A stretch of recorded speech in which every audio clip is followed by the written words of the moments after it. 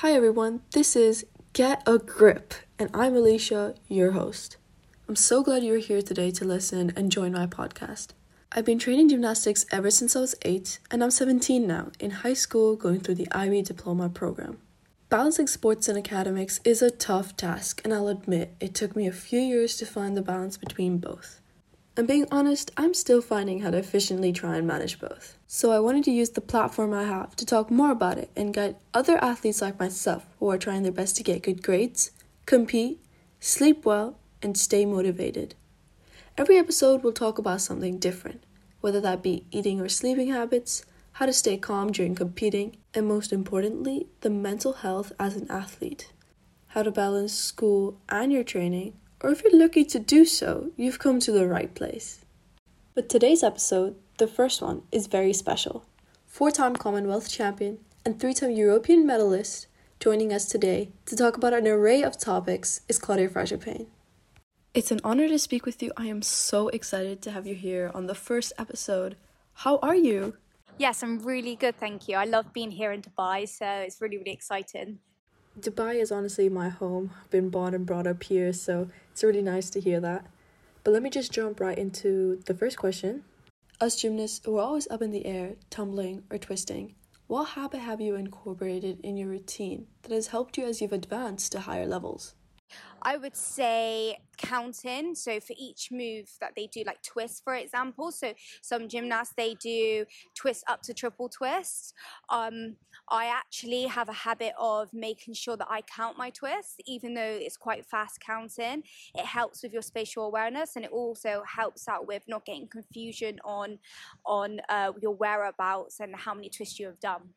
Yeah, no, definitely. And air sense is something so important. You develop it as you train more, like twists and things like that. But not having that air sense could honestly lead to like injuries. And it definitely doesn't make you feel more confident when you do such moves like this. But I definitely think incorporating like moves and drills to help you with these twists can help develop that air sense and reduce that injury, which links really well with this next question.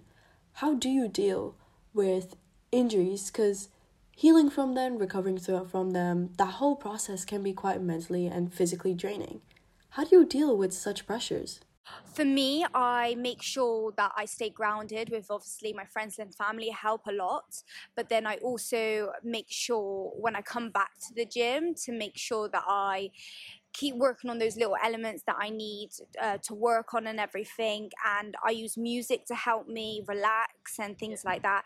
As I've got older and I've got into bigger competitions, people expect all these medals and everything. So for me, I'm just want to try and kind of block that out and just keep being me and just think however well I do going into the future is just a bonus now, because I need to stop and think what I've already achieved, and that what makes me feel better about myself. Exactly, and it's always the expectations you have on yourself more than what anybody else for you, you know? I definitely deal with putting a lot of pressure on myself, and these kind of expectations always either make or break you, and there's a very fine line between them too. So like you said, you just have to ground yourself and remember that you've put in the effort, you've put in the work. Another question about recovery is recovery from training. How do you recover quickly, actively, and also effectively? I would say definitely have the right balanced meals. I even say like having as much food as you can after a training session, because you burn so many calories. Living a healthy but balanced lifestyle, but it's good to have little treats now and again. That helps with your cycle and everything, and us women need that in our lives. And making sure you just have that time to yourself to relax and spend time with friends and family, and just have that little bit of divide between training and day-to-day life. Yes, that balance is crucial.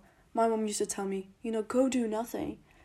Don't do anything that's like training or studies. Just go lay on your bed and just relax. And I used to think I was being lazy when I did that. But growing up now when studies and sports gets so much more difficult and takes up a lot of your time, you really just want to take out that time to do nothing. I usually spend that time, either reading, listening to music, or doing a little bit of self-care. And as much as physical recovery is important, so is that mental recovery. And this helps with both. The next question is, how do you determine if you're not training enough or you're overtraining? And how can you solve this? What can you do to solve this? I think it helps obviously having a really good coach who knows you really well, and to just have that balance between each other and you both have a say in your gymnastics training. I feel like it's good to be tired because you know you're working, you're getting somewhere, but getting overtired gets to a point where you need to, have a few steps back, speak to your coach, and then go from there. But everybody's different. Communication with your coaches is so key. I definitely agree with you. Having that sort of talk with your coach, whether you're not feeling well or like something happened during that day, talk. And finally, your top tip to gymnasts or athletes trying to balance all of this, that school, that sport, taking out time for themselves, eating well. How do you do it? I would say write it down, be as organized as you can. I got through a lot in life by just writing things down, what I need to do day to day life, and also trying to be careful not to cram everything in one day, making sure you still have a little bit of a life outside of gymnastics, and do a few things that day. And if you feel stressed, come back to it another day and make sure you set yourself little goals throughout the days. Yeah, to do this, I like my best friend when it comes to organizing everything. I'll just put everything on a paper and get it done one by one, and I get such like satisfaction when I get to like cross out something I've done. It honestly motivates me. But yeah, thank you so much for sitting down with me and having this chat with me. I really appreciate your time, and I hope you enjoy the rest of your trip here in Dubai. Thank you very much. I've enjoyed it. Thank you. Claudia's words of wisdom come from a background dedicated to gymnastics, but is so true for any athlete out there. I thank her once again for really sitting down with me and having this discussion. That's where this episode ends, and I'm super excited to continue forward with this podcast. You can find this podcast both on Spotify and Apple Podcasts. I hope you've enjoyed listening, and if you have any questions, my Instagram is alisha.flips. It's in the bio.